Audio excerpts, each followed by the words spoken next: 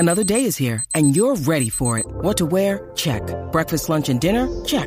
Planning for what's next and how to save for it? That's where Bank of America can help. For your financial to-dos, Bank of America has experts ready to help get you closer to your goals. Get started at one of our local financial centers or 24/7 in our mobile banking app.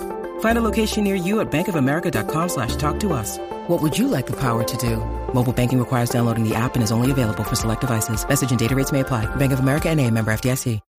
When you need mealtime inspiration, it's worth shopping Kroger, where you'll find over 30,000 mouth-watering choices that excite your inner foodie. And no matter what tasty choice you make, you'll enjoy our everyday low prices, plus extra ways to save, like digital coupons worth over $600 each week. You can also save up to $1 off per gallon at the pump with fuel points. More savings and more inspiring flavors make shopping Kroger worth it every time. Kroger, fresh for everyone. Fuel restrictions apply. The following is a presentation of Morning Drive Media.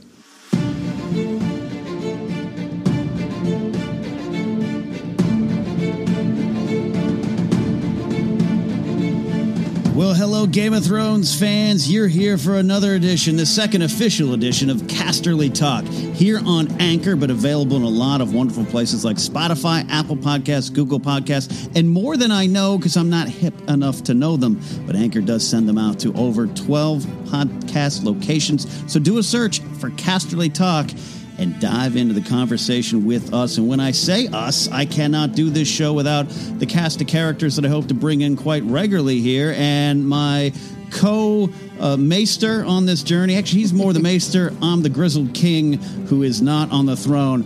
It's Lon Harris, the man who coined the name Casterly Talk. Thank you. Great to be back. I love your public domain Game of Thrones theme. This is the one that sounded most like the theme. It sounds a lot like the Game of Thrones theme. Joining us in studio tonight, I hope it happens quite often, especially during the season, is another just wealth of Game of Thrones knowledge, walking around this world with so much in her brain. She made the Collider Show that much smarter last year. She's here now. Casterly Talk. Joining us, Rachel Cushing.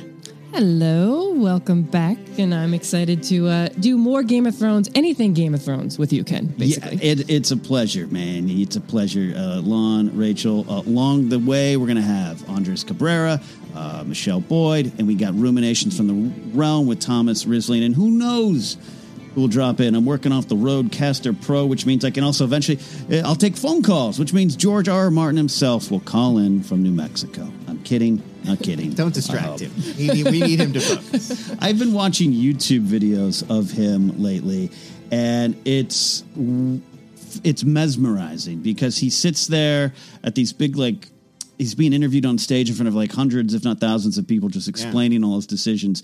And it's so in his head. One of the hosts said something wrong about Daemon Blackfire, and he was like, well, no. It's just amazing what is it's the his world. Baby. Of course he knows every detail, or if he doesn't, he's got about 1,000 fans who will correct him because they know all the details. They know.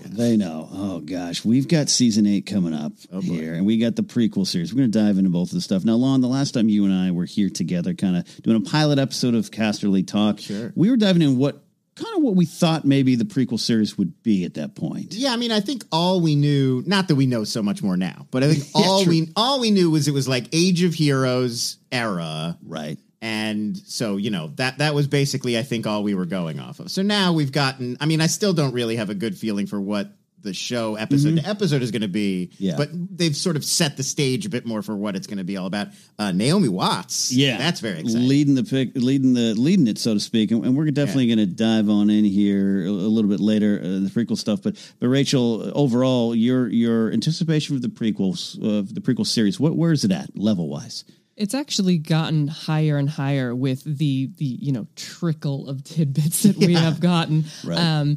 As soon as they confirmed last summer that it was Age of Heroes, I mean, my neighbors probably heard me yelling for joy because I was very scared that they were going to do something in much more recent history, and I was very ready for something much more obscure, much more open in terms of what the TV producers and writers could bring to the table, because with Fire and Blood having just come out and the History of Westeros book, we know so much about the previous 300 years or so. And the writers would be a little bit more, their hands would be a little more tied because George R. R. Martin has written that story. This seems so much more wide open. I love the idea of delving into an era that Martin himself has already said, well, you might think you know, but you don't really, because that's the nature of ancient history. So there's just so much room in there to do a lot of fun stuff that I'm just really excited about. I'm so curious about that effect, Lon. Where are you at with it right now? Well, no, I feel the same way. I feel like part of the fun of watching Game of Thrones, especially for someone like me who has not read the books going in, is that this feeling of discovery that characters in Westeros don't know a lot about Essos. You know, characters in Dorne don't know a lot about Winterfell. So until you go to places, you really don't have a great idea of what they're like and what they're all about. And we'll get to do that all over again. Like if we did Robert's Rebellion or we did other stuff that was right around the same time period, like, well, I know what Highgarden's all about. We go to these familiar locations and I'm getting what I expect, but that's not going to happen in a show set 1,000 years earlier. Everywhere you go, it's going to be brand new again. And just familiar enough to keep us around. Some of the names and places we know, but it might look totally different. As somebody who really likes, and, you know, even as a writer, like gets into lore and world building and that kind of stuff, I love when they do stuff like this. Like, go far flung, take it somewhere else. It doesn't need to be like right in the same era and time. And like, it's not to switch gears, but it's what's frustrating, I think, about Star Wars in some ways, that everything is so linked up to everything else that you can't get a story. Eventually it's like Yoda's got to show up, and it's like, they're spending too much time worrying about those connective tissue and those details and how are fans going to connect these. And, you know, here we'll get Starks, we'll get Lannisters, we'll get the realms, but we won't get dragons. We won't get Targaryens. We won't get King's Landing. Like, there's, you know, enough markers to help fans make that transition, but it's so wide open in what else they could do. And that's the exciting part for us, I think. Right. And then I think for all kinds of stories and drama like this, it's that combination of familiar and fresh. It's like enough familiar to be like, oh, I get where this is going. I know what this is all about, but enough that's new to make you feel like I've never quite seen it like this before. Right. There's still a sense of discovery. It's a hard balance to make, but I think they're on their way. And I know you're coming from the Star Wars side. Like, I love when Lucasfilm doesn't have to worry about little drops of canon. I think the fans get obsessed with it. I understand why, because we're supposed to learn, like, oh, this means that and that connects that. But I like when you can just go, hey, here's the story.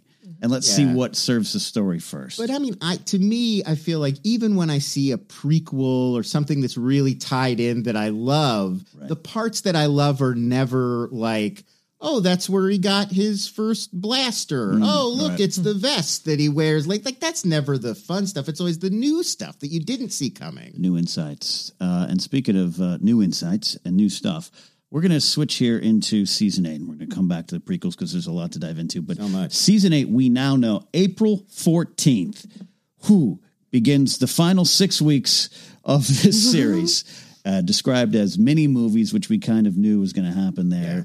Let's talk about that first. Now, for some of us, it looks like, as of right now, I'll be at Star Wars Celebration with a lot of other sweaty nerds having to watch this on a plane flight back. Oh, maybe. God. That what a horror show. Like the premiere or the finale? The premiere episode. Okay. Well, that's better. Yeah, at least, At least it's not the finale. I can't imagine anything worse than being on a plane during the Game of Thrones finale, because then you land and it's like you're in a race against time to not be spoiled.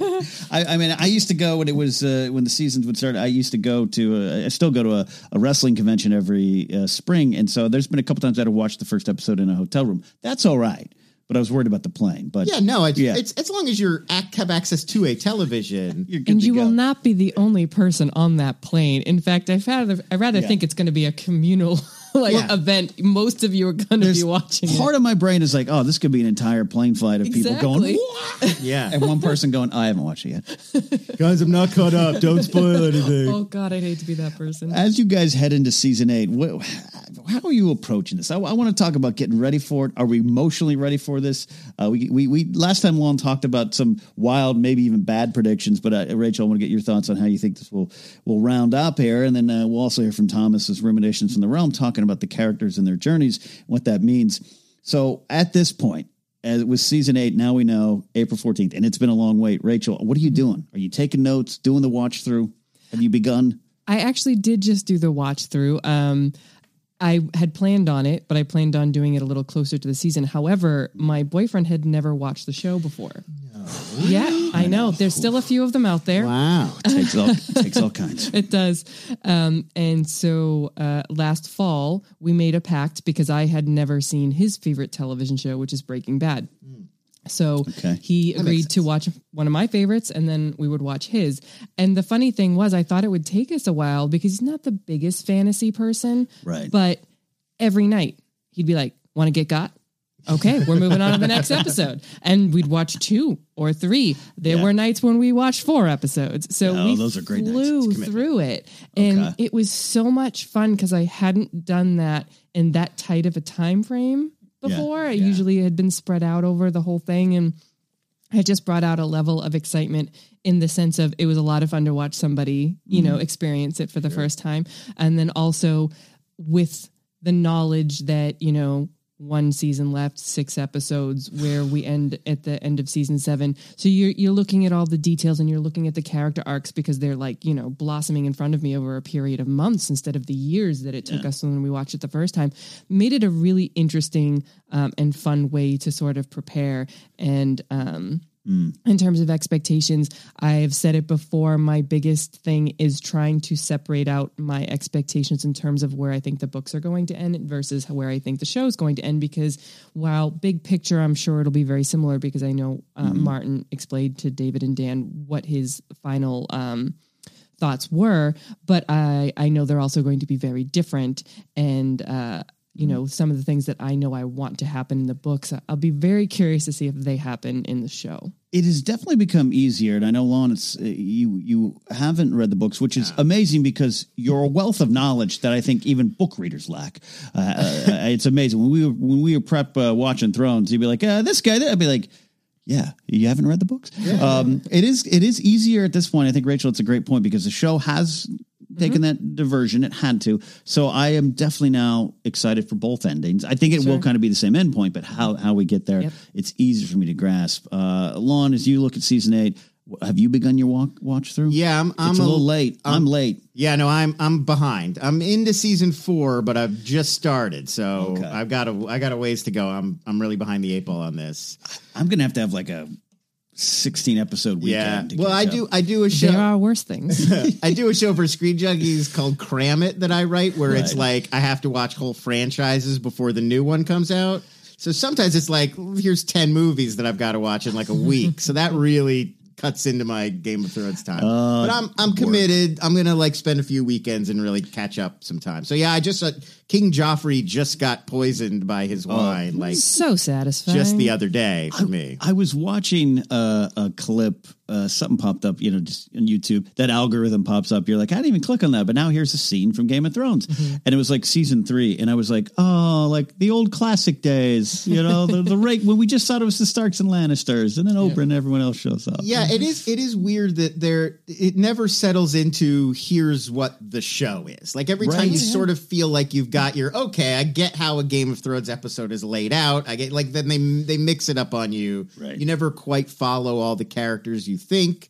You know, week to week, it's never like, well, we should go back to the Hound, and then you won't go back to the Hound. And they're always kind of unsettling your expectations in that way. They did it in the seasons too, because there was an expectation there for a while that the big episode was 9, and then 10 was the fallout, and then was it season 6? Hard Home is episode 8, and it just floored all of us. We're like, wait, what? Big battle, huge set piece thing happening? It's only episode 8. Yeah, and that one's in the middle of an episode. They do kind of the first half of an episode like it's a normal episode, and then all of a sudden they're like, no, it's going to be like a zombie war. Because that episode, it's always overlooked. That's Cersei licking the floor for the water in prison. Like that one's like, there's a lot going on. It's like divided. Was that 5? That's 5, season 5, right?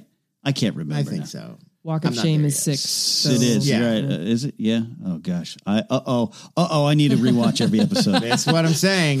Well, that's what it's like. The first time I went through and watched the show, and I think this is true for almost everybody, which is why, like, you can tell people who've watched it one time, you're getting the surface level details, and you're getting the big movements but you're not getting all the little stuff. That was the second time I went through. Yeah, so now the third time I'm trying to pick up even more, but yeah, I think that second time is really what was essential for me. It's funny because I just realized that Walk of Shame is end of season 5, but I just watched them in such a run that I actually think that was probably detrimental to my memory of what happens where. Yeah. Like I just watched that many episodes in a row. It kind of reminds me when because I always I have to ramp up and get ready. And I think everyone out there listening has to do the same thing. Like Game of Thrones coming back. That's why the rewatch is so important. To your point, Lon, of like there's little things. It's like when in high school I could tell you every Beatles album and the track listing, and then at one point I was like, I don't remember what's on Revolver, and I felt so let down.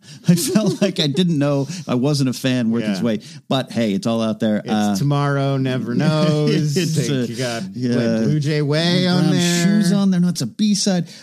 So yeah, I feel as though I'm gonna be ready. I've seen every episode enough. There's two levels to it, though. Here's what I'm saying. There's a character shows up and they say their name, and then you're watching for a scene or two, and then you go, oh, I get who that guy is. That's after one viewing. Yeah. The place you want to get it, the place I really wanted to get that took 2 full views and will probably take a refresher view is the character shows up and you're like, Blackfish. Like, you know them when they show up instead of after they start interacting. Right. And that's surprisingly hard to do. There are hundreds of characters who've been named and identified and have some kind of personality. And who's related to who and who is allied with who and who has stabbed who in the back. Like, there's so much buildup with characters you've known for a long time, but they're changing. And then the new people come in and it's who they are, who they're connected to, and why. And the significance of seeing them in that scenario. Because like I know a lot of longtime fans, even something like the Brotherhood without banners showing up for the second or third time, like they don't necessarily make the Beric Dondarrion was in the first season connection. Right. Because it's a different actor.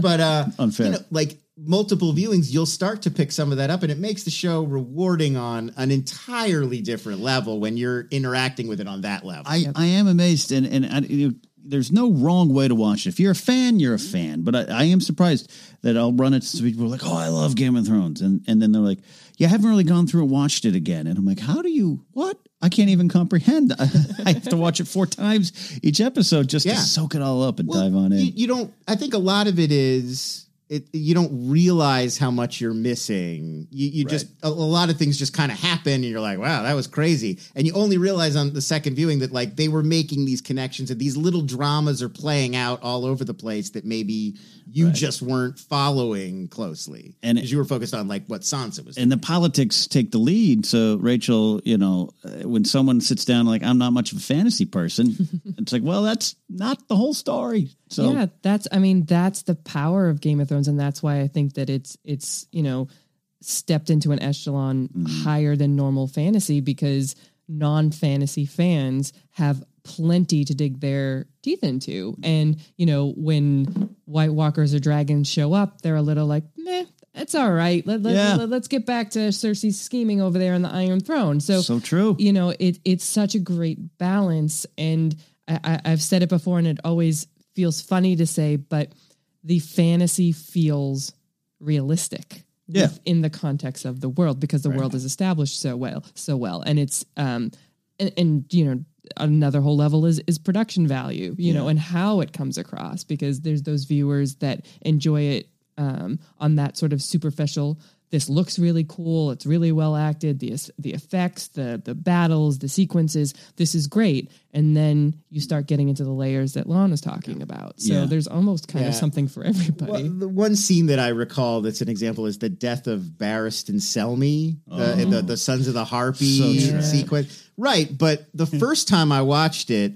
I didn't get who Barristan Selmy was. I mean, I got that. I recognized that old man who was a knight who was working for Daenerys, but I didn't remember back to how he comes to be working for Daenerys and the whole backstory there. Right. And so then when you followed that and then he dies, you're like, oh, this is tragic. This is really sad. But otherwise, it's just like, oh, that old knight died. Yeah. And like, I'm not saying it's like not legit. You're still watching the show and enjoying it. But there is that whole other level that you're really not picking up until you've gone through it a little closer. And it's all played so real. I just was reading that book on the making of The Lord of the Rings, which, if you have a chance, Rachel, I know what The Lord of the Rings means to you. Oh, yes. You've read this book, right? Of course. Anything you can imagine. the making of the Middle Earth or whatever it is. So great. And I think the key is, and not counting Star Wars and say Star Trek, which it's sci-fi fantasy, but still in its own realm. I think what Peter Jackson really set the tone of is, yep, we got wizards, we got goblins, we got orcs, we got talking trees, and we are going to play every second of it real. It's played real, and everyone on set and everyone working in it plays it real, and that's what the real essence to me of the Game of Thrones was like. Yeah, we're going to keep doing that. Yeah. They take it seriously. It's not elves and wizards in that silly sense. I mean, yes, I adored, you know, all the 80s fantasy movies and the different things that, you know, we grew up on, but nobody was taking it seriously. It was a genre that was basically pretty silly. Willow and Time Bandits and Labyrinth to an extent, Conan the Barbarian, all of it, you know, but Legend. Tolkien took it seriously, and Martin followed in his footsteps, and these are incredibly grounded fantasy stories, and that's why I think more people can relate. Well, absolutely, maybe, yeah. As we look to season 8 and what's going on and where the pieces are setting in, and then we got a lot of magic coming. We've got the wall down. We got these things. Lon, you and I talked a little bit about a chance for us to refresh as we get Casterly Talk really up and going here. And now we have Rachel here. I think we would be remiss to not ask her. Like, I'll start with you, Rachel. Going into season 8. What are you expecting? What are the big things you think will happen? I never like to hold anyone down on predictions because that creates weird expectations. Sure. But you have questions. We all have questions about what we're going to see. Yeah, it's funny because I was the one last season pretty much certain that there would be no Iron Throne at the end of the season. End of the season, yes. I thought last season the fight for the Iron Throne would end because everybody would come to realize what the real threat is. And to an extent that did happen, but then Cersei, as they have written her in the show, did what she always does and turns the table and is like, nope, still not going to really pay attention to that. I'll let them squabble over it, figure out who, you know, wins, the living or the dead. Then I'll deal with it. Meanwhile, I'm going to go hire the Golden Company. And believe me, as a book reader, I was very excited to see that actually is going to be a thing. Right. So my expectations were flipped on their head at the end of the last season. The wall came down. The walkers are on their way. Winter is here. Jaime, you know, riding off, and it's snowing in King's Landing. But the fact that there's still a fight happening over the Iron Throne means that there's still that political maneuvering and machinations and elements to the next season that I didn't really think was going to be there. I thought the focus was going to be much more about everybody turning and facing north.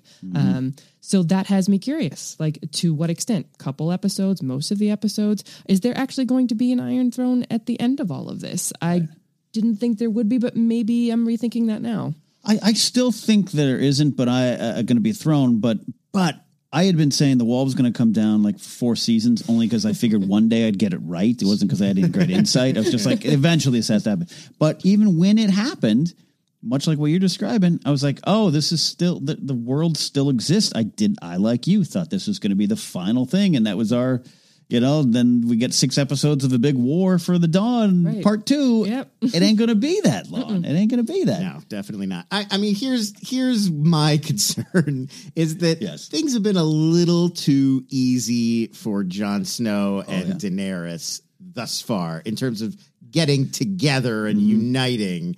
And so knowing George R.R. Martin and Game of Thrones as I do, I feel like something tragic is about to befall that situation. Yeah. Well, you remember, especially Rachel and I working on Collider Show last year, like we were going into season 7 and season 6 ends with Dany and her army and they're heading out and it was like easy victory.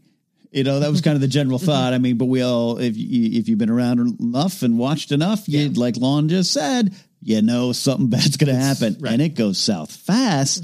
I like what Lon's saying here, Rachel, is Jon Snow, Dany, number one, they got to deal with what they've done when they find out any family relations there. But, it could go south fast.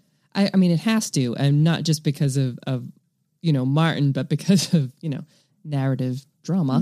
But it should. And that's what I liked about it was, that there was, a natural yet icky attraction going on and they got people together. Were rooting for it. They really were.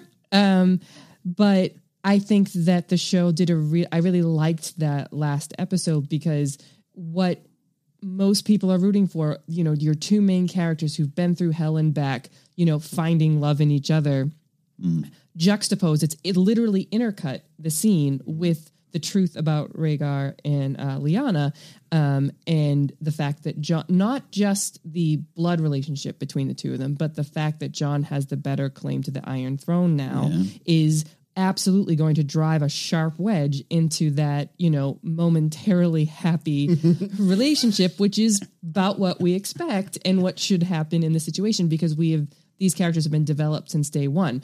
Jon's not going to want it, but Dany's still going to hold it against him and is not going to know how to handle that. We all know how stubborn they both are.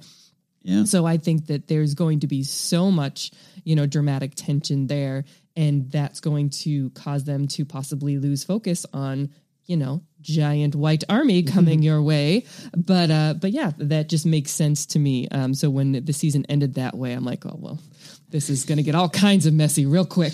Delicious mess, Lon. Yeah. I feel like, I don't know. How do you end a show like Game of Thrones that's constantly about not ending the way you think and upsetting expectations, and, you know, like, do you give people a satisfying ending, or do you stick to your guns and go the completely realist, like, look, everything might go badly, this is the real world? I don't know. That's the difference with the book and the show. To me, the book is going to lay it all out there and be probably a pretty distressing ending, I think, for a lot of people. I think the show's going to pull back. I think the show is going to, you know, give us a few more things that are considered a more traditionally satisfying in certain ways. I think that it's still going to probably upend expectations more than just about any other TV show does out there to a certain extent. But I think that, I believe the word bittersweet has come out of numerous cast members' mouths. Yeah. So I think even George R. R. Martin himself has described it. It's something that we go to. Yeah. And look, we've all seen great television shows have to come to an end to varying degrees of success.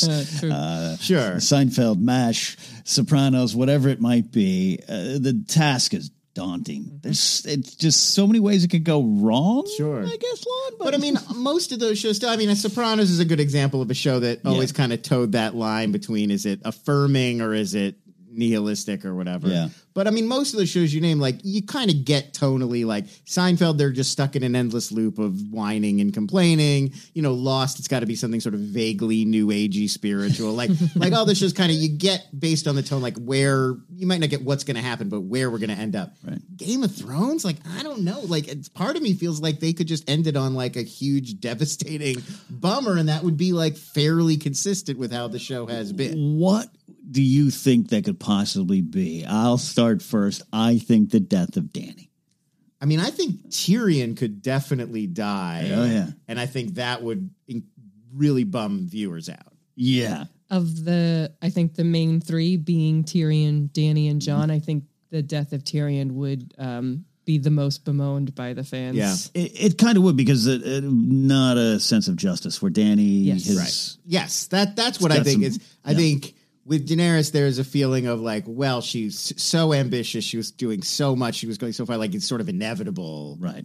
But with Tyrion, he's beloved, and everybody feels like he's the plucky protagonist that we want to see make it. And we've seen Jon die before. Right. Yes. Right. Well, which is why I'm pretty sure he's going to die again. Yeah, but he's brought back for a purpose. Has always been my thought process. I agree with that. I think that's probably going to happen, but I don't think it will have the shock value that they'd want, because we've seen it before. That's why I think it has to be Tyrion or Daenerys or like Sansa or Arya. We're gonna have to see somebody beloved and central die. I think it has to happen. I agree with you. You know, and I don't even think like a Jaime would have that impact. Nope. Cersei. I look at Daenerys, and I think when I think bittersweet, I think the throne's gone, the wheel's broken.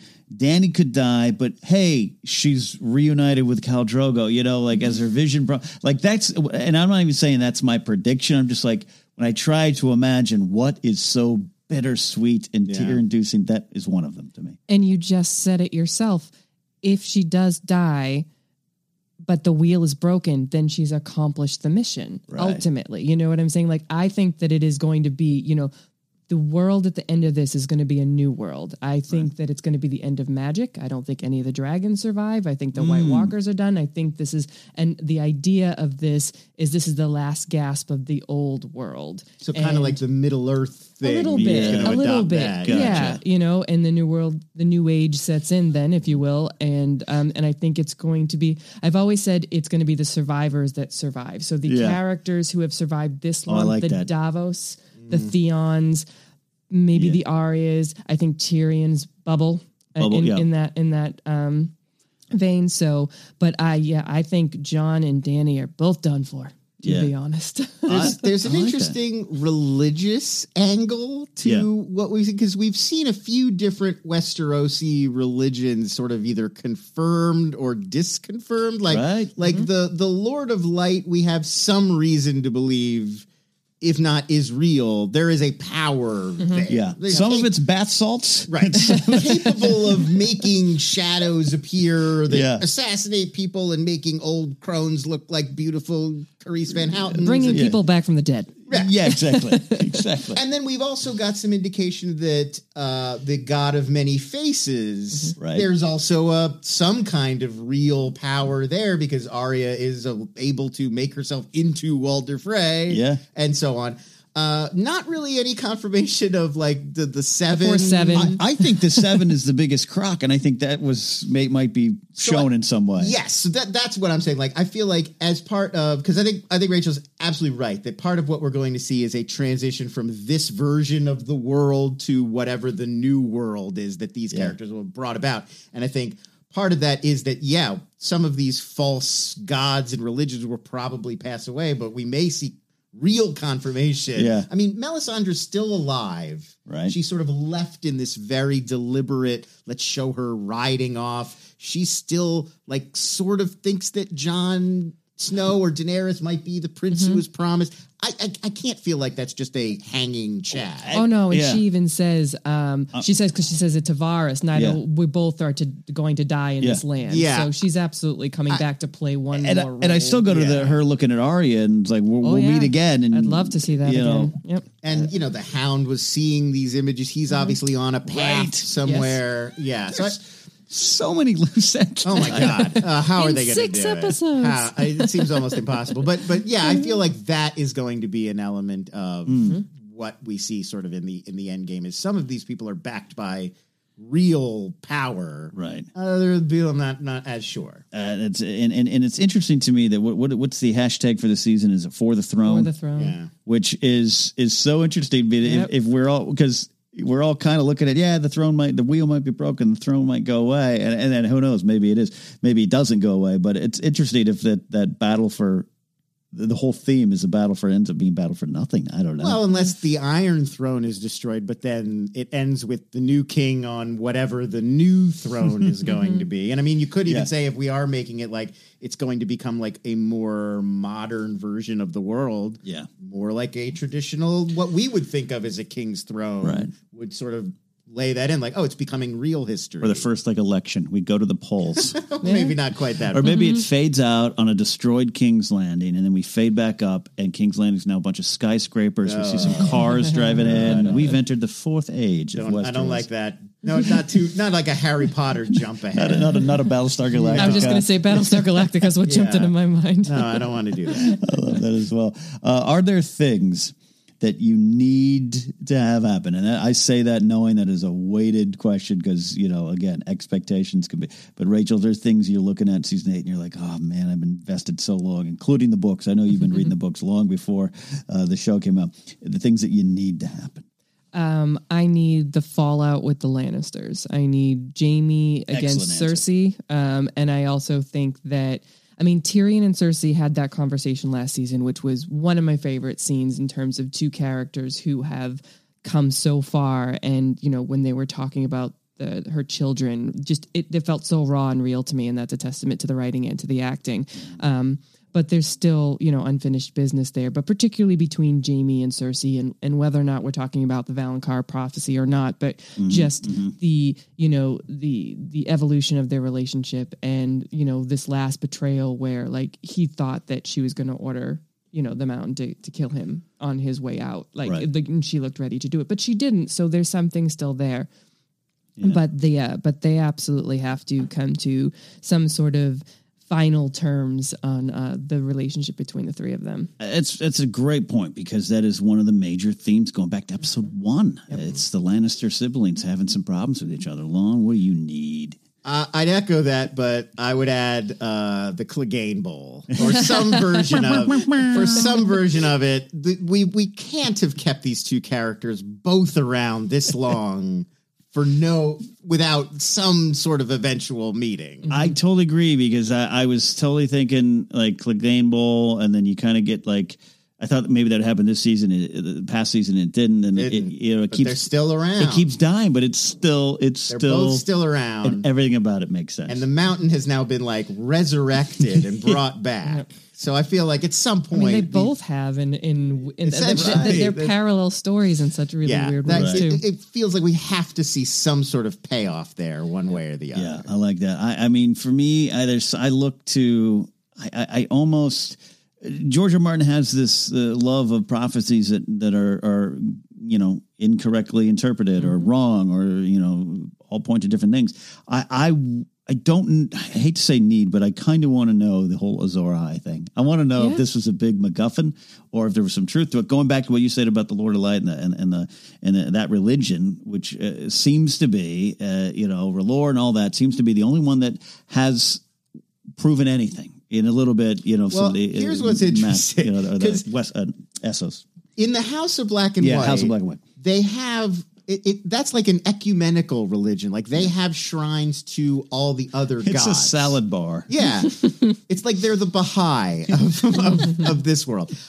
So I mean, that to me is very interesting, because that would seem to indicate that, they're sort of taking beyond a wider view of like what the sort of natural magic of the world is, as opposed to like, this is our interpretation of it.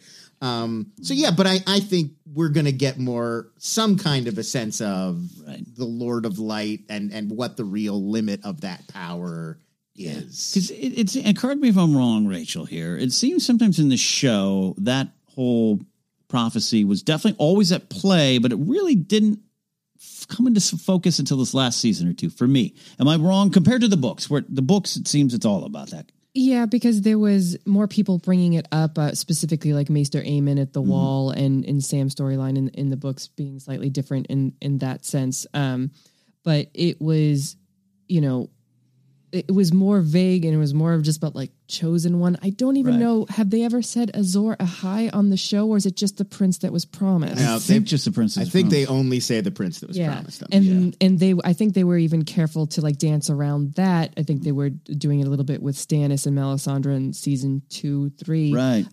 But then in the last season that we got, Melisandre in Missandei corrected the fact that dragons have no sex, and therefore this is not interpreted correctly, and so that it could be prince or princess. And so now I felt that was a sort of coming together for book readers, the prince who was promised, Azor Ahai, and the three-headed dragon. Right. And I don't know if there's three heads. They've never said it, but the idea basically being that there's a camp that thinks it's Jon, there's a camp that thinks it's Dany.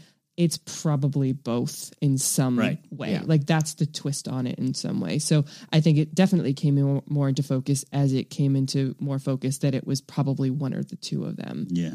Which makes me think into the books, and I cannot wait when we finally do the episodes when Lon has read all the books. We'll come back in 10 years when he can finally get away from his Screen Junkies work. I'm going to start right after this season. I've decided. I love it. Yeah. I'm waiting for the show. I'm going to watch the show. I think at this point that's smart. Yeah. I don't want to start it now, but and then I'll go through the books on there. Yeah, because that stuff really starts to, it's all there, and it's so, the comment, everything kind of seems to mean more in the books. But I get it on the show. I get that change, which is why it's easier to look at them separately. So that's kind of where we're looking at, where we think the show will go. If you don't have time to rewatch the whole thing, I don't want to put It's a lot. What are your highlights? I sort of wished I'd started at like 3 maybe this time. Yeah, what do you feel you need to see to really ramp up to get ready for season 8? For those listening, here's your mini checklist. It's so hard to know what's going to pay off down the road. That's a great point, because you might I'm not going to watch that storyline. But I will say, and I know I'm prejudiced because this is where I am, having just started at 4, I do feel like the end of the War of the Five Kings or whatever you want to call it, that is kind of a nice sort of, you could start there. Yeah. And you'd have missed that original phase. And that's kind of where the show moves into another phase anyway. It's interesting because it could be almost misinterpreted as sacrilegious to like cut out if you're doing it. If you've seen saying on a rewatch. On a rewatch. Yeah. On a rewatch. Obviously we're not suggesting you don't watch the first 3. Also, if you haven't watched the show and you've listened this far, you might be a little lost. Yeah, obviously we're talking about going back after you've watched. You have to start for the first episode. Your first time through, you won't know what the hell's going on. It's interesting that you say that because I totally get that where 4 starts transitioning towards the end game a little more where the clash of it's just we had the whole war, the Lannisters sort of functionally win, Joffrey ascends to the throne, and it's like, okay, that phase of the story is over and now we enter this new phase.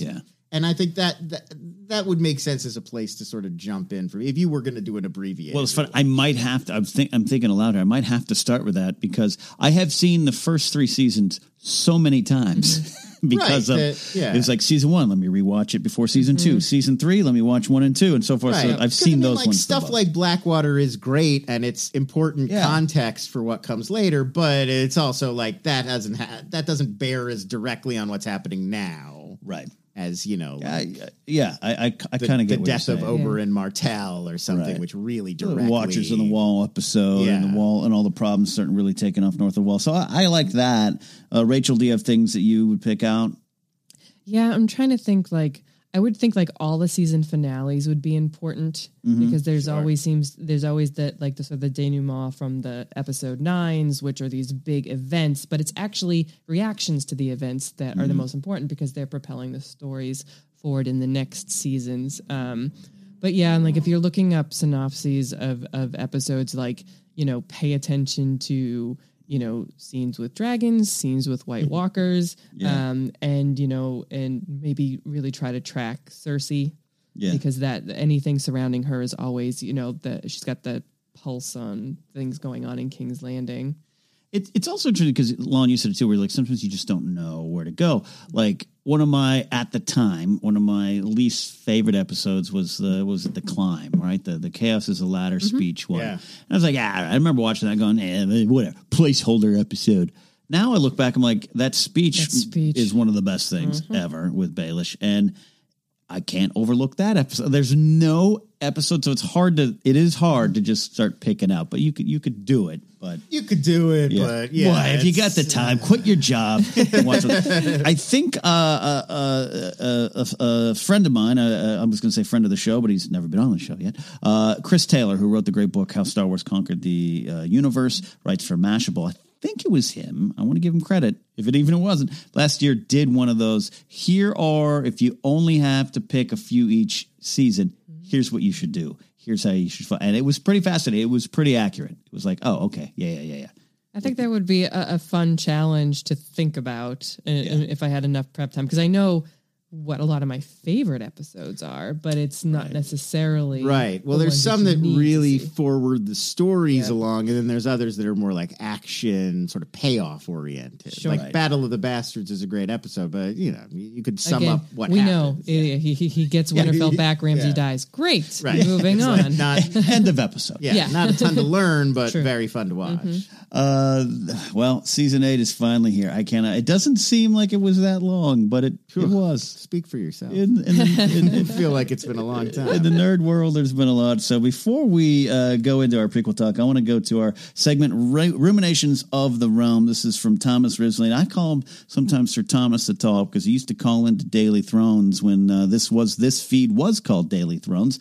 And he was so insightful, kind of pulled him into the ranks here. And he always does some fun little things. We'll take a listen. We'll talk about it and then start talking about the prequels here on Casterly Talk.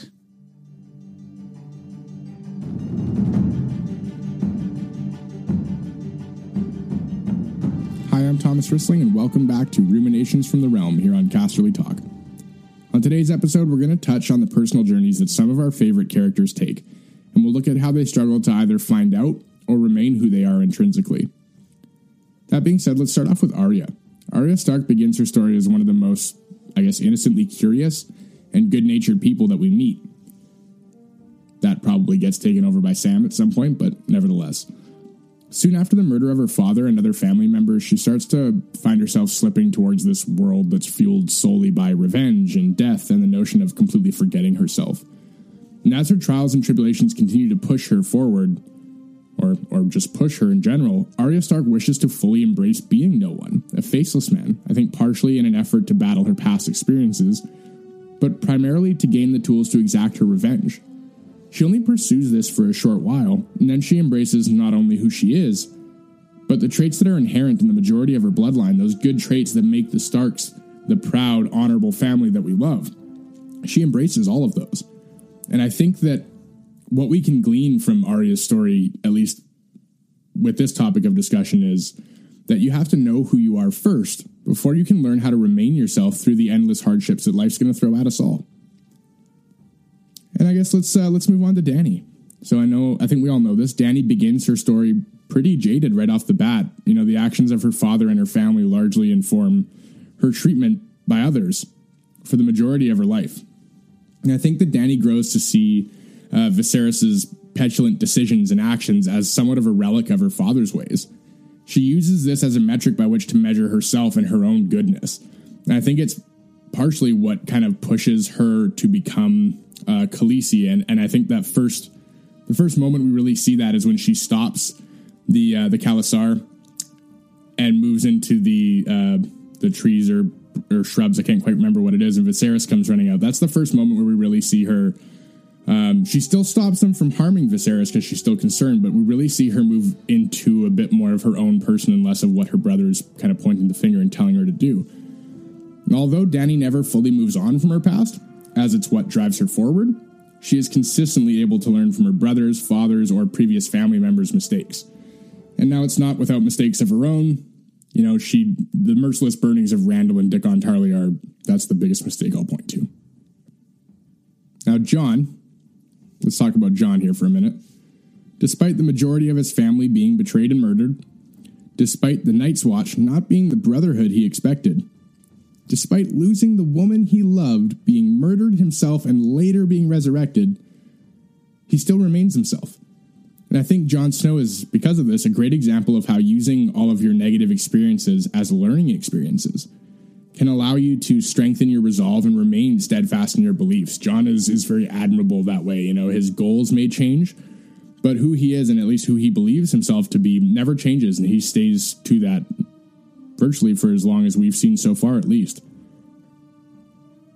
Now, Cersei is more of an example of how a jaded person can choose to remain that way, and how the decisions that are influenced by that kind of crooked line of thinking can further damage and jade the individual who thinks that way. We see this with Cersei when she tries to eliminate all of her enemies by taking out the Tyrells and the High Sparrow at the same time, blowing up the Sept of Baelor with wildfire. In doing this, she relieves herself of one problem, and ultimately is the sole cause of her son's death. Tommen takes his own life because of Cersei's actions. Now, the Hound. I think the Hound this is going to be pretty short, but I think the Hound is a great example of how a jaded person can come back around. But I think what we all need to be wary of is look at how long it takes him to come back around. Even now, as we enter season 8 of the TV show, we don't know if the Hound is, really fully a good guy or really fully a bad guy or somewhere in the middle. You don't really know where his head's at because I think he's struggling to fight through all of his past experiences to find the person that he is. And I guess just look at how long it took him. I think the warning we can take from the Hound's journey in Game of Thrones is to ultimately avoid being jaded by your journey and your experiences. Use them as metrics from which to learn and which to measure, but don't become jaded by your journey and your experiences. And I think, in closing, these are, of course, just my observations. What I'm trying to say is, much like Samwell, if you have the strength to survive a literal montage of crap, you probably have the strength to hold on to whatever makes you, you. And I think this idea can be applied in one way or another to almost every character within the world of A Song of Ice and Fire. And to some extent, possibly, every character we've ever enjoyed watching. I hope that you enjoyed this episode. You can take part in Casterly Talk here on Anchor by commenting or calling in. And please be sure to subscribe or to favorite this feed, depending on what platform you're using, for more ruminations from the realm on Casterly Talk. Thank you, Thomas. Always love his insights and his perspective up there in Canada in his own battle with winter all the time up there. So talking about the growth and what we learned, let's talk about jaded people there. Lon, Rachel, what are the characters you think have made the biggest change in the show, and what draws you to those changes, Rachel? Well, one of my favorite characters in both the books and the show is Jaime Lannister. My mother is very angry about that because she's like, nope, he pushed a kid out the window. There's no coming back from that. However, I think there is, and I think it's one of the most stark, if you can forgive the pun. Delicious pun. Journeys, because we just heard, there are some journeys that circle back in ways, right. Like Arya, I think, is a good example, where she's physically changed and she has certainly new abilities, but she's gone down this road of revenge and now come back from it and is back to, the more family oriented person that she was at the beginning. Whereas I think Jaime is a much more interesting, much more layered and much more complicated arc that's turned him into a better person. And right. I think that's hard to pull off and be believable. And I think the show did. From that starting point to where he's even now. Yeah. That's quite a journey. Lon, what are some of your favorite changes? Well, we were talking a little about the Hound. I think that has been a really, interesting sort of journey that he's been on. And it's so tempting to make it cheesy or to overdo a transition like that from being this gruff, hard, angry loner to somebody who sees that they have more of a place in the world. And but they've handled it really, I think, beautifully. The other thing I think that's been really interesting is watching all of the younger Starks who opened the show, even just their relationship and how they think about their father. In the first season, they idolize him. He's almost godlike. He's the the Lord of Winterfell. This larger than life figure. And so to see the most recent seasons where Sansa's urging Jon, like, don't make the same stupid mistakes that our father did. Right. It's really fascinating to see how they've come to sort of, not without, they don't hate him now. Like, they still love him and remember him, but to see how their perspective on how he moved through the world and how they want to move through the world, I think has been really interesting to see develop. Some great stuff with Sansa, specifically with Sansa, of how her growth, but also, some of that, like, not a tearing down of Eddard Stark, but just like a realistic look of like he was almost too pure for this world. Right. Well, and can't be like. And I like how that mirrors, they've learned so much more about how this world works over the last few years and their experiences that it's given them this added perspective they just didn't have before. Right. And the show's done such a good job in later seasons to make that callback. They bring him up in conversation. Right. They stand in front of the crypt. And it's so telling that the one who was most like him was Robb, and he didn't make it either. Yeah. Yeah. And Jon to an extent, and he was killed for it, but he's got a second chance. So there's such an interesting, you can track all of the Stark children's journeys in relation to how they, related to their father when he was alive, how they see him now as they've grown up. It's the story of growing up, but the show's done such a fantastic job of, centering that around the memory of their father. And final thought about in Thomas's segment here, you talk about Cersei, and she has I think a lot of reasons to be jaded, bitter, messed up. I think that's one of the things I really start to learn and love and respect about that character. But she seems to she's an example of continuing to double down on those things, and again, I have a lot of sympathy, and I think that's all Lena Headey brings that and bring those letters. That scene with Robert Baratheon in season 1 of Did We Ever Have a Chance is show only, and it's heartbreaking. Yeah. But is there any redemption possible for Cersei Lannister? I think. I don't think so. I think they're sort of past the point of no return. I think we're looking at an interesting dynamic in that. Like Lannister and Targaryen have almost flipped, that she's become the mad king, and now it's going to be up to the Targaryens to come save the day and depose the crazy king. I feel like it's more that kind of story than her having a redemptive arc. In fact, almost to echo what we were saying before, I think it might almost be Jaime's redemption will be complete if he manages to somehow take her out. I like that.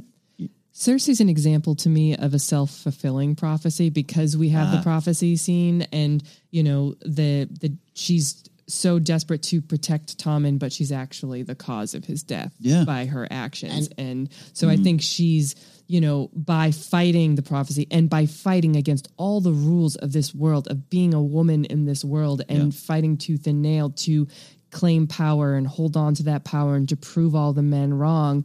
But she's then turned into the very villain that maybe, you know, she was sort of fighting against in all of them. So I think that's fascinating in and of itself, but I do think at this point it's irredeemable. I love it. I think she speaks a lot of truths, which she tells Oberyn of, you know, everyone in the world, they treat girls bad, all that. So she speaks a lot of truths, but you're right, turned into something else. That scene where we flash back is such they're sort of telling you how important it is, because I think at that point, had there ever been a flashback? No. I think that was the very first flashback in Game of Thrones history. Yeah.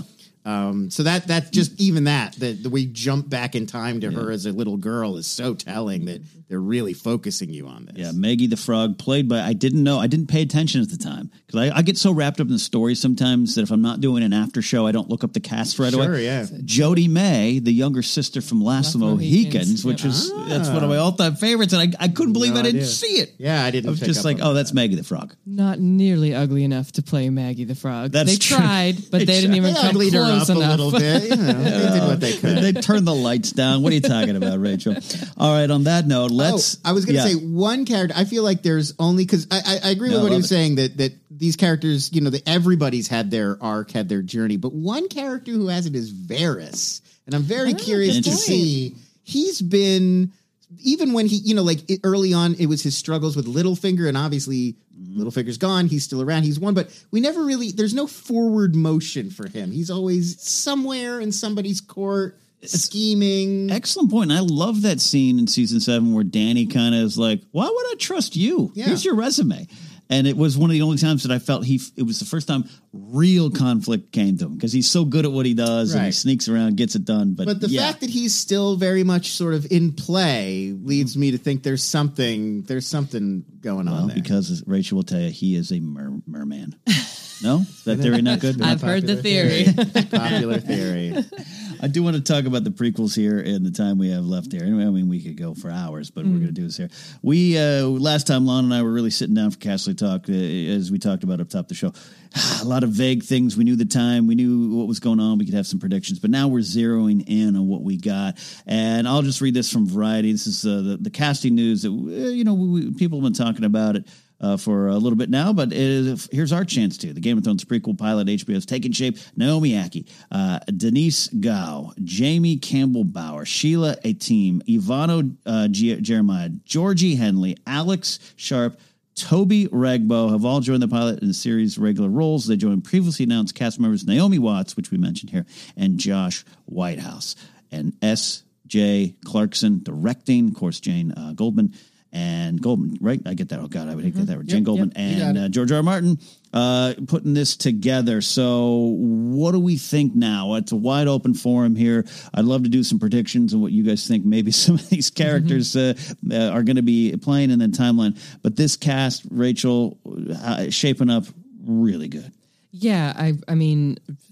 By far not the first person to say it. Very diverse. I love that they're also continuing the tradition of Game of Thrones in the sense of, you know, some of these people we've seen before, but certainly not in any sort of blockbuster sense or a breakout sense. So this could be their big thing for them. And I like that because it's you know, they've been around the block. They're good actors, but they haven't broken through, and this could be the thing. It's pretty young across the board thus far. It is, yeah.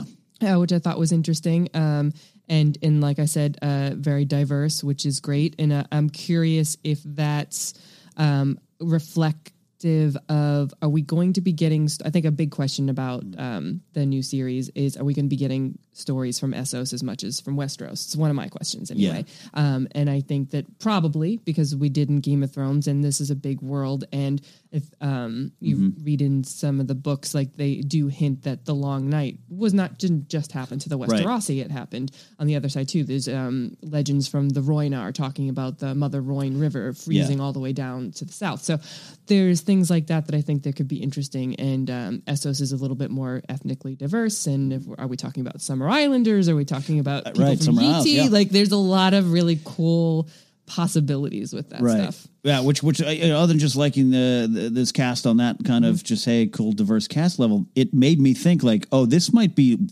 more far-reaching than my limited brain. Mm-hmm. It's not just to be Winterfell, right? Yeah, I mean they could theoretically. I mean, it's 1,000 years earlier, but they would still be able to like travel back and forth theoretically. I mean, some form of ship or raft or whatever. Yeah, right. Yeah, there'd be some. I think that's the really interesting part about. So we know the Age of Heroes, it's the first men that live in Westeros. However, it's pre the Andals. Right. So the first men got to Westeros by the Broken Arm, which wasn't broken, through Dorne. Right. So they didn't sail there. Mm-hmm. What we do know, though, is this is something of the golden age of the Ironborn, who they were the only ones that had pretty decent ships in this about time frame. So I think that I honestly think they'll be playing a fairly big part because they were raiding the shore all the way up and down and therefore would be affecting Old Town, Casterly Rock, the Stony Shore in the north.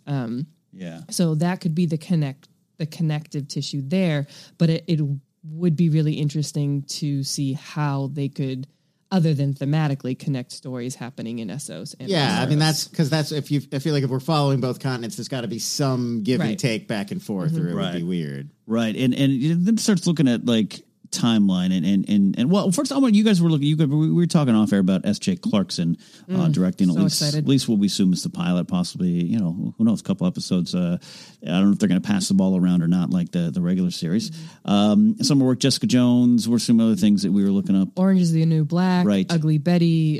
Heroes. Bates Motel. Collateral also, which is a really cool BBC series with Carey Mulligan that's on Netflix now. So it's only 4 episodes. Everybody, it's British. Stop watching the Fire documentaries. Watch There's room for both. Watch all the Fire documentaries and then Collateral. Not the Tom Cruise movie. Make sure it's right, because that is one of my favorite movies too. But it's TV show. But yeah, so Rachel, a lot of good credits behind her. Yeah, I mean, I'm ecstatic that it's a female behind the camera, but also that she's a female who's directed a lot of really strong female characters as well. And I mean, at this point, we're pretty much assured that Naomi Watts is I hesitate to say Sean Bean of the show because that could go down a dark path. That's true. But in terms of when we all came to season 1 of Game of Thrones, Sean Bean was the name that most of us had He's any on the posters, notion of. Exactly. So, so the fact that it's a woman is pretty awesome and has caused lots of fun speculation. But to have a woman behind the camera who is well known for directing strong female characters is exciting to me. It works. Let's get into timeline and character predictions here. That's fascinating. Age of Heroes. I am not the repository of knowledge that Rachel is, but I've watched my videos. I've done my research, and it's something because I love the history of Game of Thrones. So it was always what I gravitated to when reading. The Aegon's Conquest and all that stuff was great, but this was fascinating to me. And so we got 10 to 8,000 years or so before the current events, roughly. But what George R. R. Martin keeps saying is, but really we don't even know that because it's the history that some rocks have said. We don't even have books from this time period. Rachel, do you think they're going to play with that even more? 100%. I think that's why they chose this to be the prequel. He did an interview with Entertainment Weekly, and he said it's probably closer to 5,000 years, which was something that was quote unquote speculated by the Maesters in his own books. So he has set this up brilliantly in the sense of the farther back in history you go, the less detail you actually have because nobody was writing down and everything. So everything was being passed down by word or songs, and then whoever was writing it down might not have been writing it down correctly, changing it depending on who your lord is at the time. Like I said earlier, when the Andals invaded Westeros, they were the ones who brought writing with them, and they brought the Seven with them. So they were probably not all that keen to write down all the history of the Children of the Forest and the giants and the First Men and everything else. That's not as interesting to them. They want to write their own histories. So there's so much room for interpretation and misinterpretation, and the fact that they were saying that the Age of Heroes could have been anywhere between 8 and 12,000 years ago, yet it's closer to 5.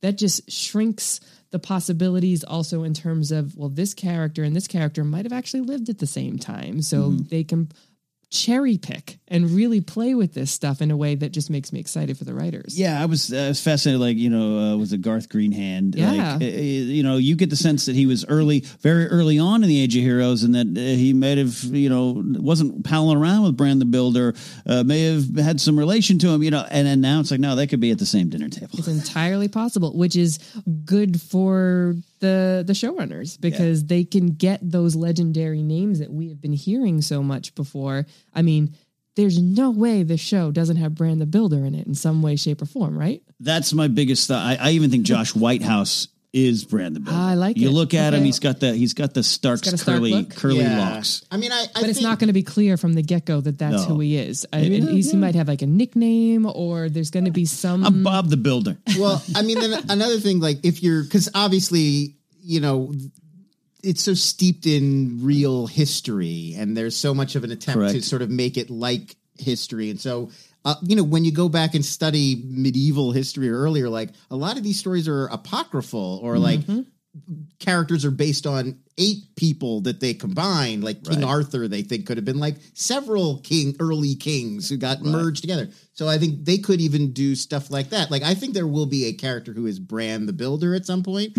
But he didn't build Storm's End and Winterfell and the wall and the base of the old tower. Like, But that's what I mean. I think part of the fun that they could have with the show is untangling some of that stuff and showing us the real stories behind what would become legends later. Tying in the real history. I mean, I've been watching my George R. R. Martin videos. I just got in this little YouTube algorithm. They keep popping up, and it's him at these conventions just explaining. At least it's George R. R. Martin and not. It could be a lot worse people. Exactly. Like, it's not Jordan Peterson. Yeah, exactly. And it's like I'm sitting there, and he really, really is a student of this history, like you're talking about. No secret, we all have known this. Sure. So what you're describing, Lon, is interesting to me, because it seems like it'd be really interesting to him to go, that King Arthur thing where he's really 8 kings. Yeah, that is Bran the Builder. You're right, Rachel. He didn't go around and build everything. It's something different, and George getting to help explain his own myths. Seems like he's just rolling up his sleeves and snapping those suspenders. I mean, what could be more fun in terms of world building than that? Like getting to write the world's history and then be like, but they didn't know what they were talking about. Let me tell you what the real story was. And that's part of what Game of Thrones is already doing, is sort of setting you on one path and then going back and be like, it wasn't exactly like that. Like Hodor. Yeah. You sort of think he's one thing for most of the show, and then you discover it's a totally different story. Big old flippity-doo. Naomi Watts. Rachel. Who is she? Oh, man. That's the interesting part about it is, so whether or not we believe it's a character we've heard the name from. So if you've read the World of Ice and Fire book, or you've read the books and had some names pop out, there's only really a very small handful to choose from.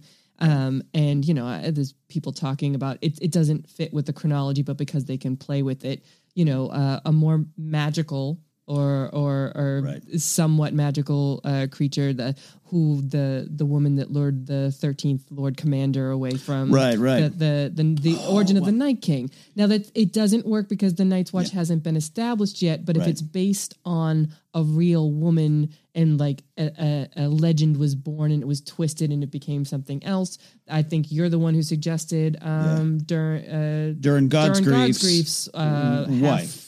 He was a daughter of the gods, basically. Yeah. Well, because the only description we have is she's playing a socialite with a secret. Yes.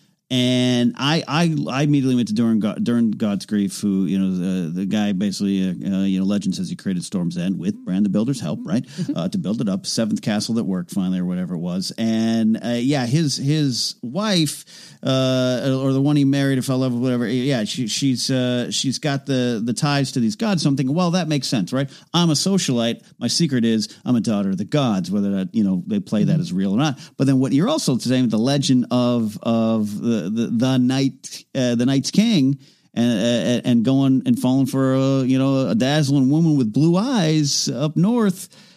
That just popped in my head as even more realistic. What a secret that is if they play that as real. Right, because it would be the twist on the legend we thought we knew, because we know right off, based on what we know, the chronology doesn't work. But there's enough about ancient history that, through the ages, the story got twisted and turned in such a way. So it strikes me as, she's got to be a part of one of the major houses or the major plot points. So like Stark's, the Storm Kings, right. Before they were Baratheons, one of Garth Greenhand's daughters. There's a number of them that, founded certain houses. And then one theory I really like, I was actually really excited because I came up with it. And then I read that so did somebody at Nerdist. So it wasn't just me. But the idea, so one of the legendary figures is Lann the Clever, who founded House Lannister. He actually has slightly more fleshed out possible stories than some of these other legendary figures. And the idea was, the Casterlys owned and mined the rock. They never styled themselves kings of the Westerlands, but they were the richest family. And then Lann the Clever basically hoodwinked them out of it. Right. And there's like half a dozen different ways he might have done it. He might have snuck in and let lions in that devoured all the Casterlys. He might have snuck in and whispered in all their ears and had them turn on each other.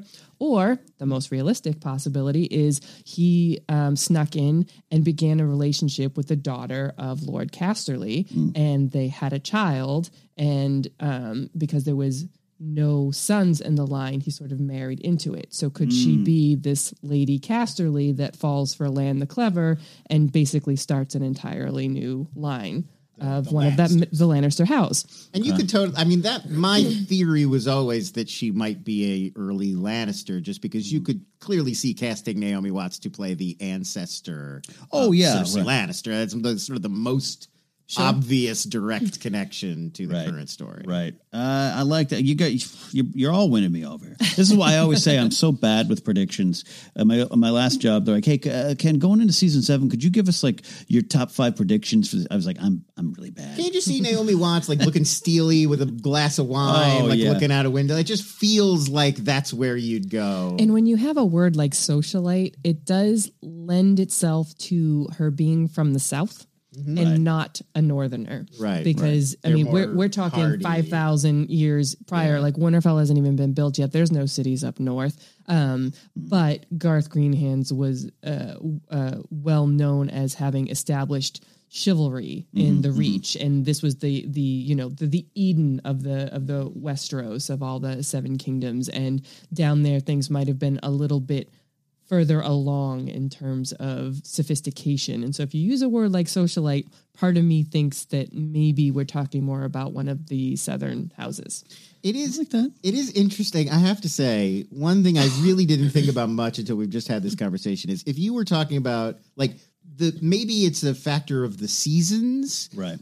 Westerosi or history seems to be progressing slower than Earth history. Like if you go 5,000 years back from our civilization, it's like early ancient Egypt, even Mesopotamia or whatever, very primitive. Yeah. Whereas in this, it seems like we're in a medieval sort of setting in Game of Thrones, and then we're going to go back 5,000 years. What's pre-medieval? Yeah, still. Well, it doesn't sound like they're describing the Bronze Age. They're not hunter gatherers. Still, they're living in castles, and they have cities, and there's such a thing as being a socialite. Right. Yeah. So, that doesn't sound like Stone Age. Right. That sounds like it's already kind of Middle Ages-y. Well, you figure, you're right. These long seasons might mean maybe it's it seems like they've maybe progressed from the year 700 to the year 1200 in the time it would take us to do all of human civilized history. I like that. I got a wild prediction here from a listener, Rocky Persinger, as we start to close the show here. He says this, all right, so it's set during the first Long Night, correct? Which the rumored title is Long Night, right? Yeah. Allegedly from, think even George said that himself, right? Or yeah, I think didn't Goldman slip during an interview, and she said, and afterwards said, "Oh, that's not confirmed." But then once it came out, Martin has said, "I'm campaigning for it." Yeah, that'd be the one I want. So Rocky says that. So what about 10,000 years before? I have a prediction.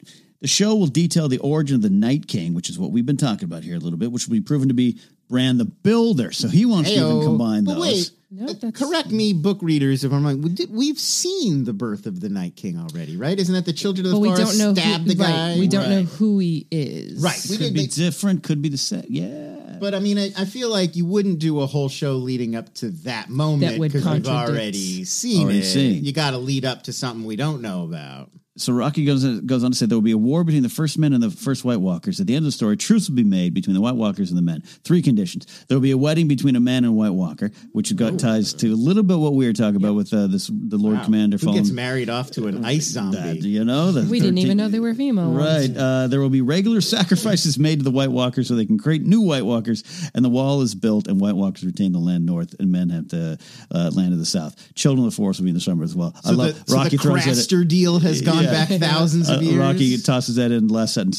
Children of the Forest will be in there somewhere. So I wanted to read that. But what I liked about Rocky saying is I do see this series, maybe the first season, building towards, I don't think the wall being built, but I think the whole series may be going towards that type of situation. I feel like sure. I feel like we're not going to see a lot of like the Children of the Forest. Like that's still going to be kind of background. Or like we'll spend most of our time in human world, I feel like, because a little of that would go a long way. I going to what we were talking about up top about pulling people in before it hits them with big fantasy makes them I think we leave them in their sort of cave in the far north. And but remember the cave them now and then. To play devil's advocate a little bit though on that count, like I was thinking though, like what are the magic elements outside of, we know that the Long Night is when the White Walkers first came. Right. So that's a given. If it's at the end of the first season, if they're plotting out, if their fingers are crossed and they're going, if we get exactly what we want, what are they thinking? 5 seasons, 6 seasons? Like, I think that's going to be telling in terms of how much we see right off the bat.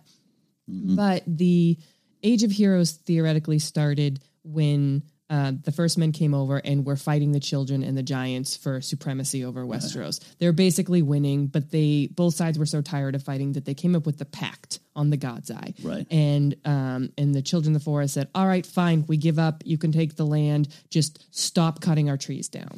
And we're going to kind of like disappear into our groves. And the first men were like, okay, fine. We're good. So they're around, and I feel like we are going to need magical elements when we don't have things like dragons. So I think that they actually might play a bigger role, and I also think there might be more characters. Again, maybe Naomi Watts could be like one of the woods witches of legend, kind of a thing. Trying to hide it, most likely, but that's the dark secret. And there's several characters that pop up, names that are like, so-and-so Stark drove the giants north, or that kind of thing. Like I feel like those could be some of the characters and some of the things that they have to be doing. I think Leaf is in the series, and she's the only crossover character. Leaf. We could talk on and on and on. I think we got a good picture where our minds are right now, and season 8's coming here. So I don't want to keep everyone here for a long time. I know you listening are probably like, keep going. Maybe we'll do the 5-hour podcast one day.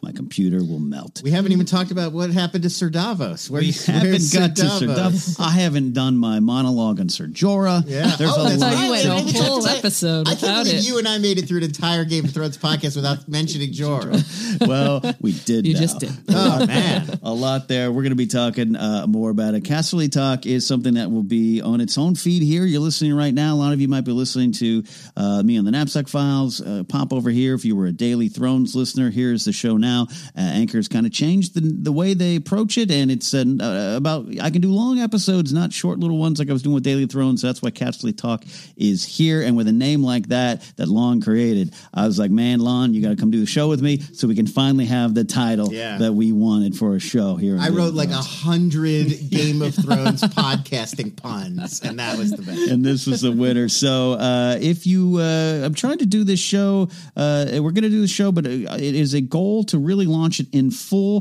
Go to patreon.com/the Knapsack Talk Files to help me reach that goal. But you don't have to do that. You can support by listening and spreading the word on this show so Casterly Talk will grow. This will be my home for talking Game of Thrones in Season 8. Rachel, thank you so much for coming on in. Tell the people where they can find you and cheer you on in the Schmodown and all those cool things. You can find me on Twitter and Instagram at Rachel J. Cushing. Thank you, Lon. We know that you're doing fine work over there at Screen Junkies, but where can they follow you? I'm on Twitter at LONS. That's the easiest way. And just go to Screen Junkies on YouTube and check out some of the stuff we're doing. Absolutely. And support the Harris brothers in the Schmodown. Yes, the Harris brothers. We got a big match coming up against. I am watching closely. Critically acclaimed. Oh, I like that one there. You can follow me at Ken Napzok. Go to napzokfiles.podomatic.net for more information of all the things I do. That is it for now here on Casterly Talk.